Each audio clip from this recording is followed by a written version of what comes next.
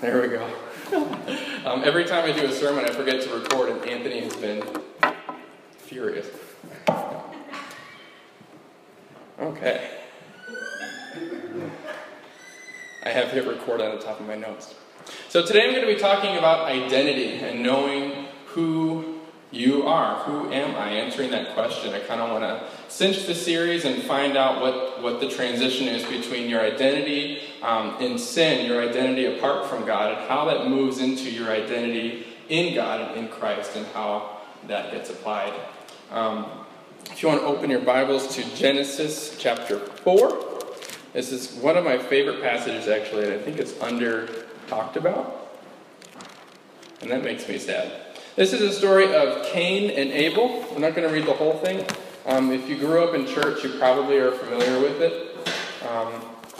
Cain and Abel were the first generation sinners in humanity. So this whole chapter is kind of a cool, what's the word? I don't know. You get to see God interact with sinners for the first time. And this is kind of important to understand how God's grace is applied to people who have not committed to following Him. People who are not born again. I have enough space. So Genesis chapter 4, we're just going to read the first, 8 verses. Is everybody there? We're there. You are not. All right. Now Adam knew his wife Eve, and she conceived and bore Cain, saying, I have gotten a man with the help of the Lord. And again she bore his brother Abel. Now Abel was a keeper of sheep, and Cain a worker of the ground. In the course of time Cain brought to the Lord an offering of the fruit of the ground. And Abel also brought of the firstborn of his flock and of their fat portions. The Lord had regard for Abel and his offering, but for Cain he had no regard. So Cain was very angry, and his face fell. The Lord said to Cain, Why are you angry, and why has your face fallen? If you do well, will you not be accepted? And if you do not do well, sin is crouching at your door. Its desire is for you, but you must rule over it. Cain spoke to Abel his brother, and when they were in the field, Cain rose up against his brother Abel and killed him. That's tragic, but that's where I'm going to end. I don't know why I'm laughing. It's not that funny. So I want to zero in kind of on the interaction that God has with Cain. What does God say to the first generation sinner in regards to sin? It says, the Lord said to Cain, Why are you angry, and why has your face fallen? As in, hey Cain, you should know better. If you do well, will you not be accepted? And if you do not do well, sin is crouching at the door. And so God is saying, hey Cain, I know you've got more in you. I know you can do better than this. Where's my actual Cain? Why aren't you giving me what you actually have? Why aren't you giving me the best? If you do well, you will be accepted. And so God knows that Cain's not giving everything. And we know from reading Hebrews that Cain was not offering by faith. He didn't actually believe that it was worth giving God everything. His offering was not genuine. So when he came to God, he wasn't really presenting himself. He wasn't really presenting what God was worth. He was just sort of jumping off, kind of whatever, like going through the motions. Kind of, I read a couple of commentaries that said this is very much like dead religion. Showing up to church every week, putting on your Sunday best, going through the motions, but not actually committed from the heart. So that's kind of where Cain is at. And God says, why are you angry? You should know better. If you do well, you know you'll be accepted. You know that I will accept you if you just believe what I say. And the next kind of chunk of it where God says, sin is crouching at your door, its desire is for you, but you must rule over it, fascinates me. Because in a lot of evangelical culture, we talk about how sin, we talk about how you are your sin and you have to die, which is true. But in this conversation God has with Cain, God is saying, hey, you are not your sin. It's crouching at your door and it wants to kill you. So I thought, fascinating. And so God appeals to the identity that Cain has as a son of Adam who is given dominion over the whole earth. Its desire is for you, but you must rule over it. You have dominion, Cain. And so even though Cain was a sinner, and even though he was affected by the fall, even though this is the first generation of humanity that is corrupt by sin and depravity, God still expects the best from Cain.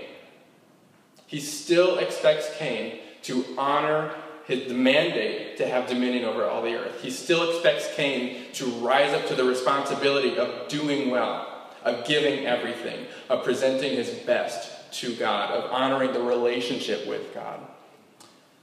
And so I thought, if God had that expectation for Cain in the first generation of sinners, he's probably had it for every other generation of sinners. So God never compromises his standards when he expects holiness from people, when he expects love from people. Even from sinners, he expects the best. And I don't think it's a controlling thing or an angry thing. He just knows what he made us to be. He knows that we got better. He knows that we are made in the image of God. So God treats sinners according to what he sees. He sees the you that you don't see. God sees something in you that you don't see. And that's how he treats you. And so this passage, again, it fascinates me. It's one of my favorite. So Cain had, like everybody, an I am statement. All right? So this is an identity phrase. Everybody has an I am something. I am blonde, I am tall, I am short, I am whatever. And so Cain had the opportunity to choose his I am statement. We're afraid of getting marker over everything. So if we read the passage again, it says, Cain was very angry and his face fell. And so Cain had a decision after this conversation with God. He could have believed God. He could have believed that he was able to conquer sin. He could have believed that if he did well, he would be accepted. But he chose not to. Instead, Cain went with his feeling. Cain said, I am angry.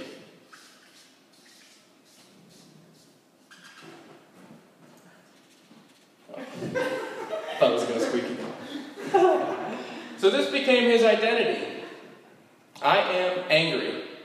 My feelings determine who I am and how I am to behave. And we know that because just a few verses later, Cain killed his brother. This became murder. And so your actions are always going to come out of, they're going to flow out of your identity. Who you say you are is going to determine what you do and the decisions you make and how you live your life. So, this was Cain. And because he was angry, wow. I'm really good, right? That's what he became.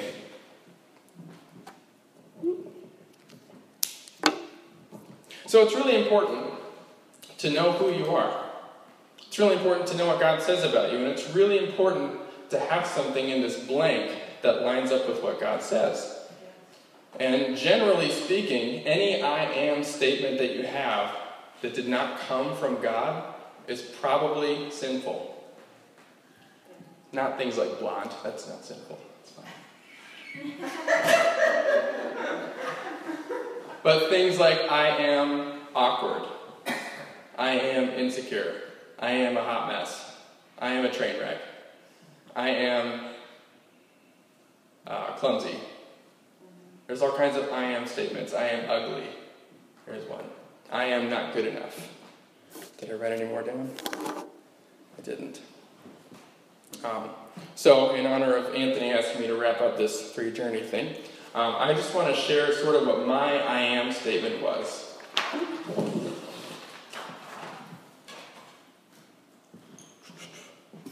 Yeah, I just want to share my story through the journeying to understand what God says about me versus what I said about me for a long time. So my I am I had to write this a lot, several times.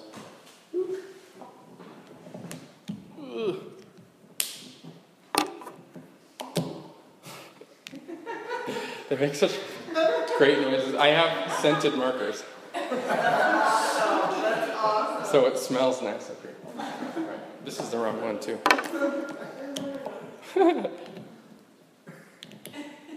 All right. So the reason Anthony asked me to do this is because I have wrestled with this identity statements. I have been through all emotions, trust me. So for a long time, my identity statement was this.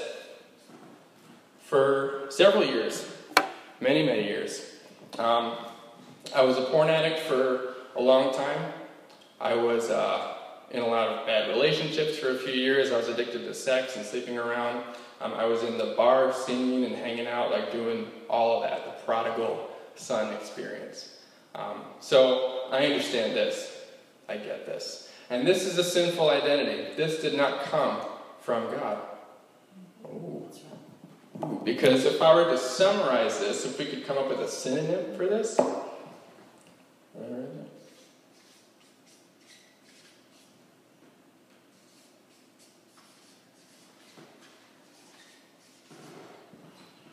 I was basing my identity on an experience.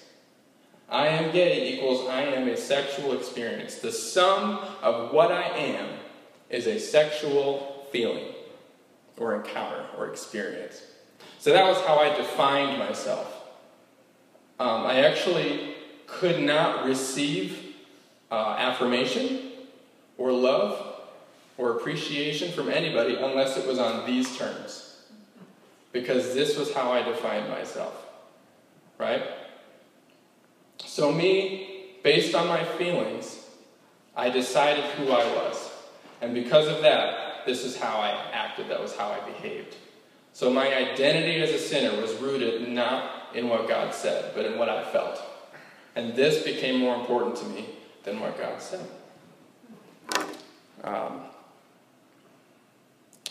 Side rant. It's really popular in a lot of circles these days to sort of affirm people who deal with same-sex attraction and say, oh, you poor thing, you were just born that way. God loves you. Like, you don't have to change. It's okay.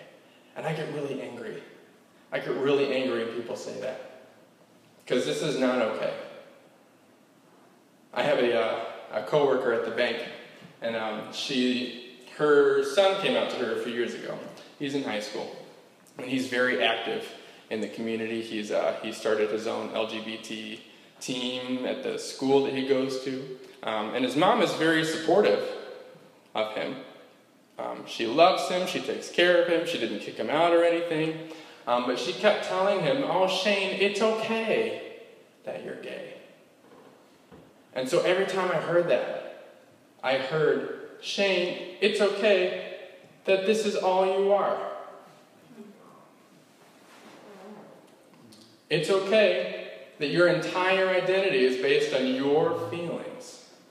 It's okay that the only love you may ever experience is when someone else, some stranger, is using your body.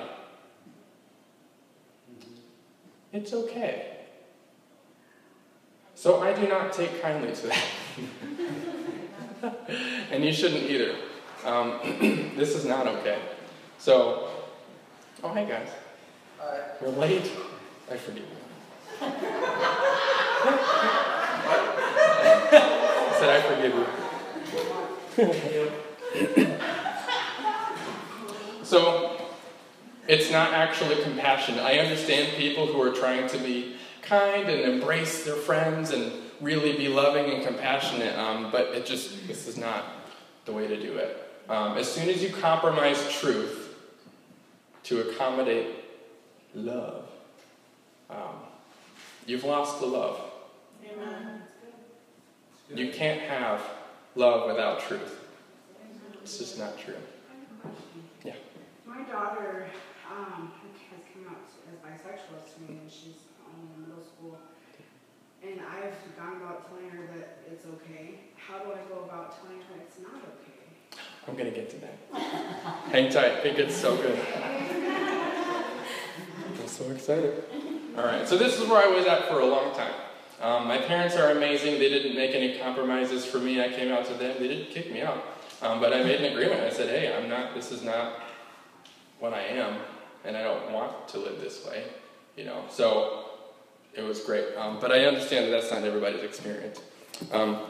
So what really changed for me, there were two really powerful conversations that God had with me. He dealt with me very much like he dealt with Cain. He appealed to what God saw in me. God appealed to what he saw in me. He made an appeal to the identity that he created me with. And so the first conversation I had was in, I think, 2011. Yeah, beginning of 2011, how old was I? Doesn't matter. This is a few years ago. And I was sitting in church, and remember, through all this, I grew up in church. I went to church, so I'm not like crazy, like this, this was just going on. So I was sitting in church on a Sunday morning, normal day, nothing fantastic. It was kind of gray and raining out. And I was not engaged with the service or the worship or whatever. But I heard a little voice in the back of my head. And God was speaking to me. And it was like he brushed away some of my, the muck that got in front of my identity. Like he cleared just enough for me to see. And he said, Justin, you are a prophet. And you're going to be responsible for changing the hearts of many people. And I thought, wow, that's amazing. So I really clung to that word. I really clung to that experience. It was a taste of true identity that wasn't shameful. And it was a taste of what the hope that God had for me and for my life and my personality. It was hope and life, and I was excited. So I pursued that. I spent months chasing that word.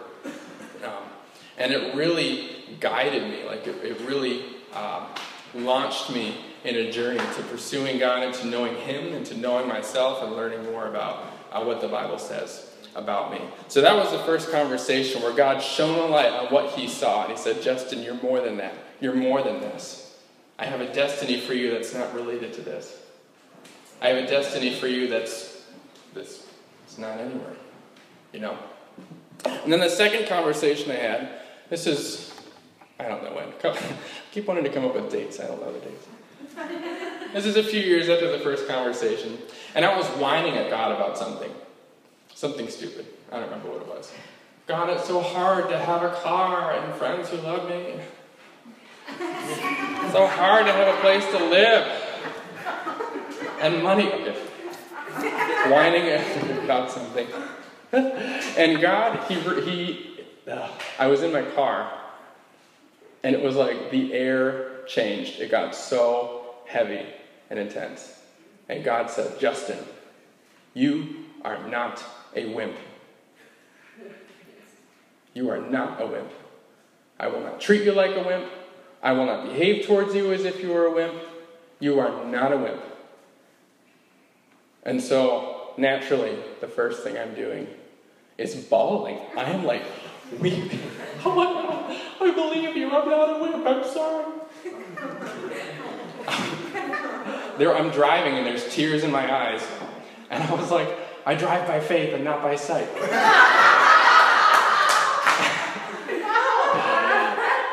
And so that conversation radically changed the way that I see myself. All of a sudden, I'm not a victim to this. I'm not a victim to what I feel to be true anymore. I'm not a victim to what life is throwing at me. I'm not a victim to what the devil says when he accuses me. I'm not a victim of my circumstances, oh, they didn't love me, oh, they didn't do this, or oh, they didn't do that. I'm not a victim to temptation anymore, because God said, hey, you're not a wimp. And I felt like I was looking at my promised land, where God said, hey, I have a destiny for you. I know who you are. And I'm looking at all this over here, and I thought, God, there's giants in there, like Israel. They were moving into the promised land, and they got freaked out. And that was me at this time. And I felt like I was saying, hey, God, I want you to clear the land for me. Can you just do it for me? It's too dangerous to go in there. And God said, no. If you want your promised land, here's a sword. Go take it.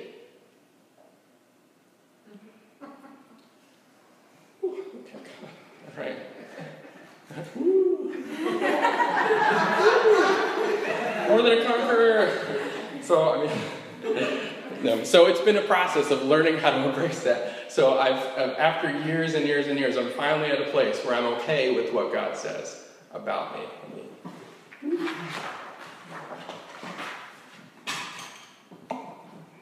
Why did I take the cap off?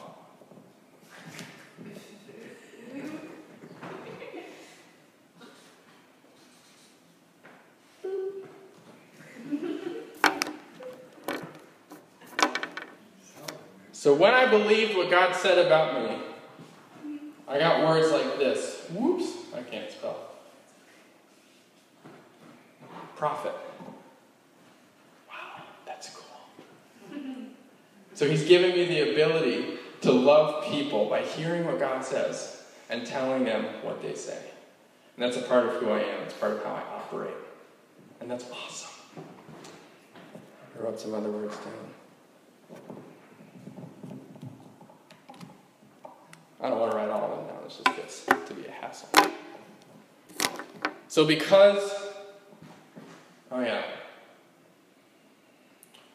got lost. Lost the flow. That's okay. So I started to believe. I really began to embrace this, and I believe now that I am a prophet. I believe that I am a worshiper, and I love to worship. I love worship, guys. I really come alive in worship. I love his praises. I love telling him who he is. I live for that. I'm a leader, and I have compassion for people. I am joyful. Some people, you've probably noticed. I am creative, and that's a part of who God made me. And none of that really has anything to do with what I feel. It's just what God says, and I believe it. And the most important thing that I am a son of God. Yes. I'm adopted. I have a dad in heaven, and he sees me, and he loves me. And I gotta tell you, when it comes to knowing who you are, when it comes to the I am statements, there is nothing more peaceful, relaxing, and trustworthy than resting in the fact that God just loves me. He just loves me. I'm accepted by God because he sees me and he knows me. And he saw something in me that I didn't see. He has value for me that I didn't have for me. So, in talking about identity, you have to know what God says about you.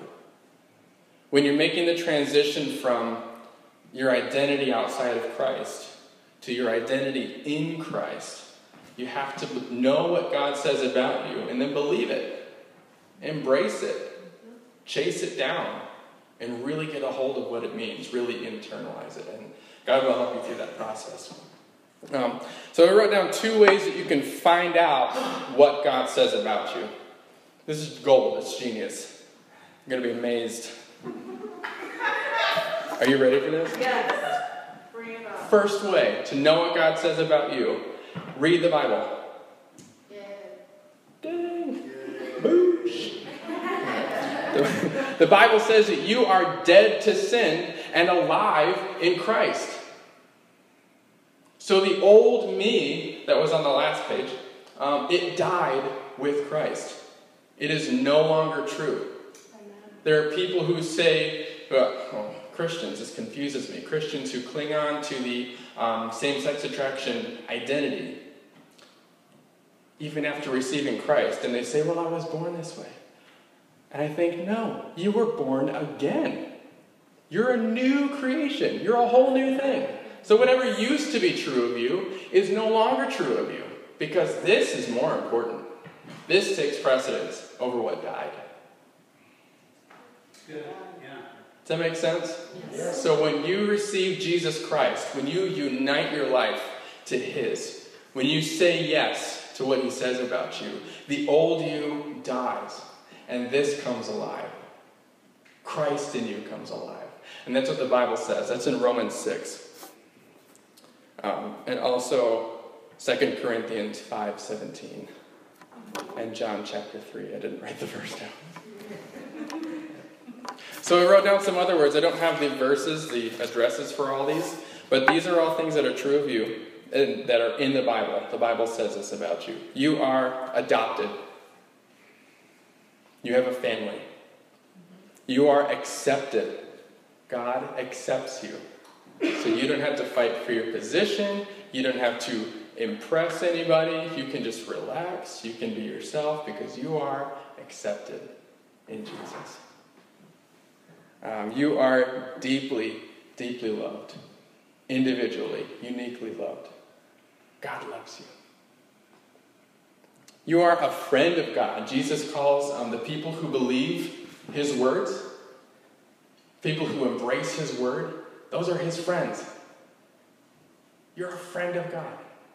That's awesome. That means that he tells you his secrets, and he gets close to you, and he shares his life with you. And that's awesome. You were chosen before you were even born to belong to God.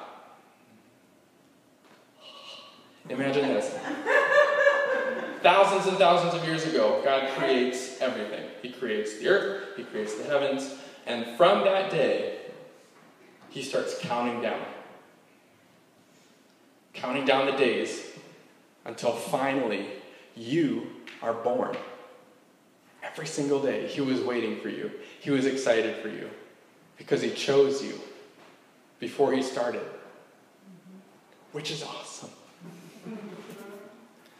You are a saint.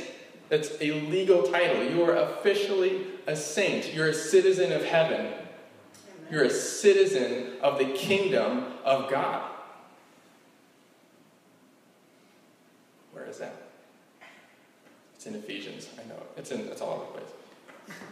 But that's awesome. So you don't belong to Satan anymore. You don't belong to the kingdom of this world. You don't belong to the kingdom of sin and darkness and hatred and oppression anymore. You're not a slave anymore. You're a citizen. You have rights as a citizen of heaven. You have access to the benefits of heaven when you're a saint, which includes joy, which includes freedom, which includes transformation. And that's awesome. You are no longer condemned. Once you have Jesus Christ in your life, you are not punishable for your sin. Which is dangerous to say, but I believe it's true. And a really simple way of saying it now is that you're not in trouble. You don't have to worry about getting punished. He is not here to punish you. He just wants to help you. Everybody is dysfunctional. Amen? Amen. God wants to help you with your dysfunction, which is awesome. Jesus' blood, because he died and he rose again in your place, his blood speaks a better word than Abel's blood. Remember Cain killed his brother Abel? The blood that Cain shed when he killed his brother, it was about judgment. It was, what's the word? Indictment. An indictment against Cain because he murdered someone. But when because Jesus died for you, his blood speaks of forgiveness and atonement and covering over. Not punishable anymore. You are now forgiven, you are justified, and you are more than a conqueror. You are not a wimp. I have very little patience for victim mentalities. It just drives me nuts. If you're going to blame everybody else for your problems, there's no way to help you. Right? It's literally impossible. But when you own up to what you know you have done wrong, then you can make changes. So, I worked at a bank for almost 3 years, and I see a lot of victims. Let me tell you, all kinds of victims, and I do not have patience for it. You are not a wimp. Get your life together. I will help you. I know it's hard. It's really complicated not to spend more money than you have. We will help you. Anyway. All right, so that's number one, what the Bible says about you. Read the Bible. All those things come from reading the Bible and reading the Word and letting it fill you, letting it transform you, letting it kind of cut away the things in your life that are not true of you. And they fill in the gaps for what are true of you. And as you are rooted in what Christ did for you when he died, and when you rose again, when you embrace the life that he has in you, this becomes more true. And it swallows up that old identity. It's just awesome. And then the second thing, how did I do this? Okay, the other thing, besides reading the Bible, is listening to what the church says about you. Listen to what the people who know God say about you. That's important. It's super important. You got to get plugged into a church. Because when you are in a community of people who are close to God, you really get a feel for what God feels about you. It's so awesome. Just in the last few months, Anthony's vision for this church has really inspired me. It's really set me on a journey to understand the power and the beauty of going to church, the body of the church, the body of Christ. And I really believe it's powerful to be plugged into that community where you're surrounded by people who want the best for you. People who don't treat you like murderer Cain. They treat you like conqueror Cain. That's so important. And specifically, I think prophecy is so powerful. Getting a prophetic word, knowing what God says about you by prophecy is so powerful. I mean, the amount of times that what God says about me, said to me personally, it was confirmed over and over and over and over again by people in the church. And if I didn't have those words, I don't know if this would be tangible. I don't know if it ever would have become real for me. So I really want to emphasize the importance of going to a church and getting a prophetic word. Starting next month, we're going to offer prophetic ministry. It'll be once a month. During those services, we'll be able to take 2 or 3 people to receive a prophetic word. We'll record it for you so you can take it home and listen to it and just kind of test it against the Bible and see, just see what happens. It's amazing. So that will be an available resource for you, for us, next month. And if you don't want to wait that long, I know you can go to the Nichols campus, and they have prophetic ministry every week. So you don't have to wait. So I highly recommend that. And that's the plug for the new ministry. Daniel, could you come up? So I just want to take a few minutes now and let God minister to us. I want to let him speak. I want to make room for him to speak to us. I want to make room for him to fill in some of these I am statements. So why don't we all close our eyes? We're going to start praying. Lord Jesus, I thank you. I thank you for what you say about us. I thank you that you don't treat us according to what we thought. You don't treat us according to what we think about ourselves. But God, you see something in me that I don't see. And I pray that even now you begin to speak to those things. You'd speak words of truth, affirmation, acceptance, destiny.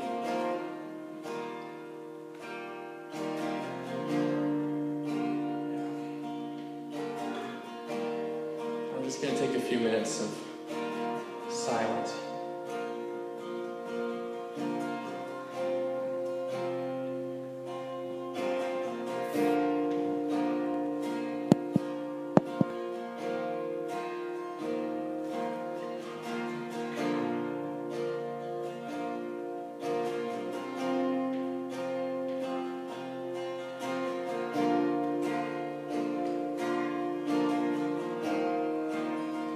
I pray that you would show us the I am statements that you want to replace. Give give us the grace to look at the ways that we have identified ourselves.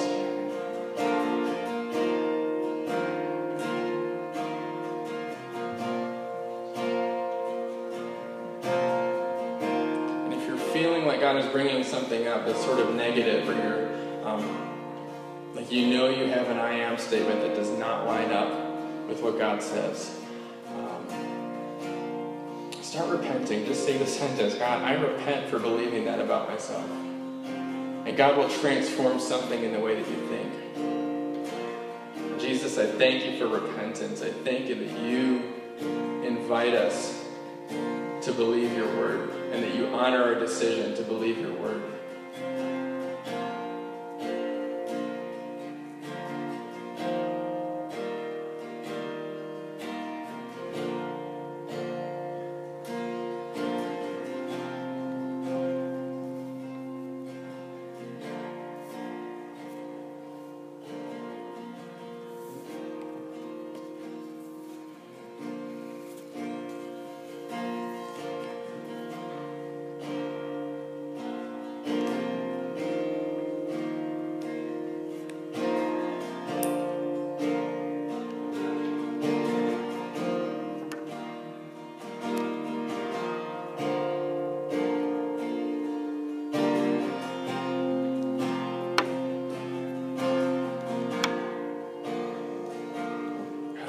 Begin to replace those negative I am statements, God, and replace them with truth.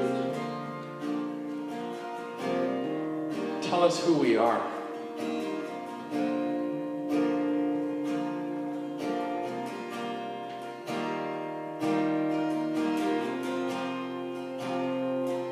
God, tell us about your thoughts towards us.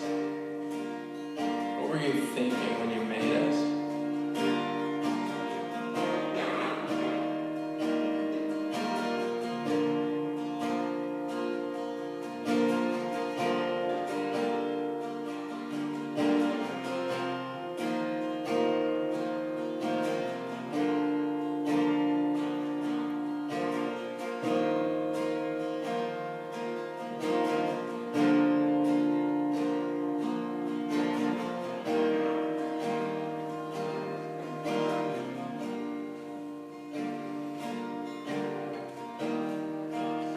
Begin to understand who you are, you'll begin to treat other people differently. You change, your actions change. And it's awesome.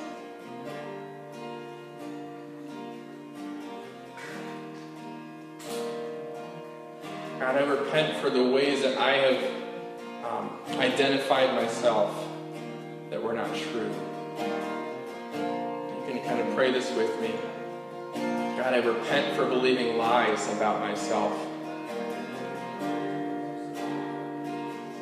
I repent for being a victim to what other people did. I repent for being a victim to what other people said about me.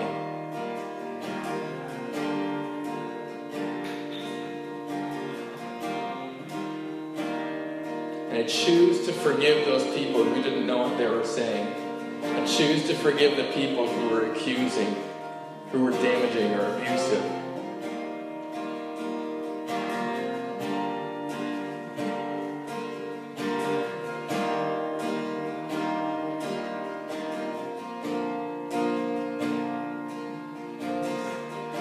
And Jesus, I choose to believe what you say about me is true. It's more true than what I feel like. It's more true than what I experience day to day. Your word is more true and more important to me than what I think or what I feel.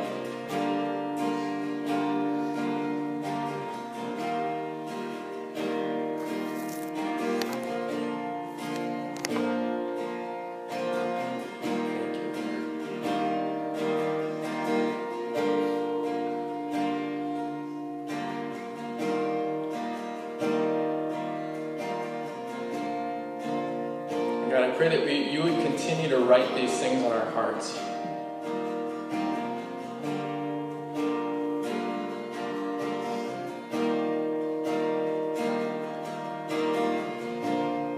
If you've never made the decision to say yes to Jesus, now is a wonderful opportunity. Just kind of where you're at. If you're kind of not sure what all this is about, or if you've never done the religion thing, that's okay. That's fine. If you want to know what God says about you, you have to have Jesus Christ.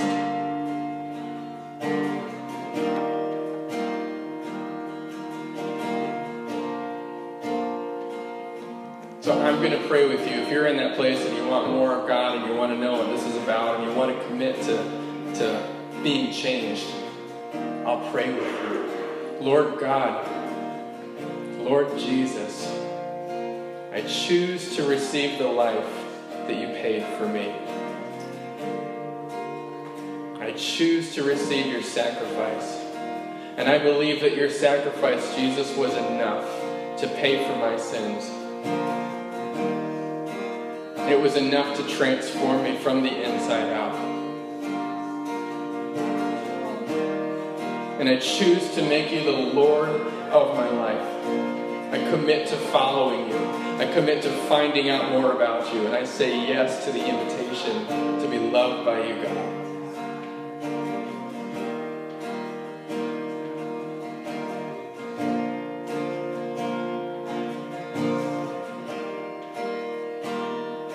If that was you and you want more, I'd love to pray for you up here. We're going to kind of do a soft close. We're going to kind of wind down a little bit. And we'll have a couple people up here available for prayer. Or prophecy, even.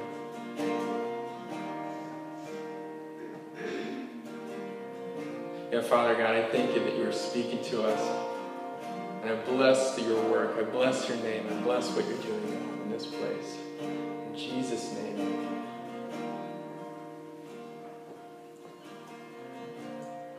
I'm sorry, I wanted to answer your question. I didn't forget, I promise. Totally didn't. How do we treat other people? How do we behave towards other people who have identities that are not rooted in Christ? Well, I treat people the way God treats them. So he never really dealt with the other identity. He never addressed it directly, honestly. He never punished me for it. I was never in trouble with him. He didn't tell me that I was wrong. I just had a conviction that it didn't line up with what God said. And the more I believed this, the more the identity just faded away.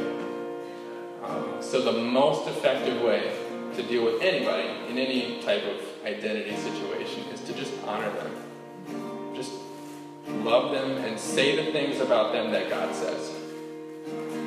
You know, expect more from them. Expect better, you know. And here's a really great thing to do. Tell them what you think God says. I had a coworker a long time ago. I told him one day that God thought very highly of him. I said this to his face. Hey, did you know, Tony, that God thinks very highly of you? And he literally laughed out loud and said, oh, that can't be true. But I planted something in him. I believe I just said it as if it was true, and then I acted as if it was true. You know, I laughed at his jokes. I didn't reject him. I hung out with him. So we don't have to punish people for having a sinful identity. Everybody has one of those. But it's really powerful to move according to what God says towards other people. So does that kind of help a little bit? Yeah, we can talk more afterwards if you want.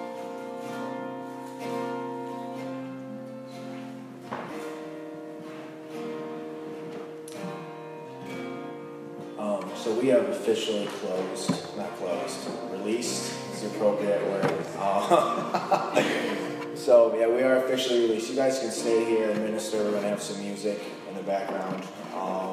And Justin is available for prayer, for ministry, and then the prayer team will be over here as well. If you want to, if there's a line or something for Justin, you guys can come over here and we'll also pray for you as well. So you guys are dismissed. You can hang out as long as you'd like until we kick you out probably around 9 o'clock. Thank you. Amen.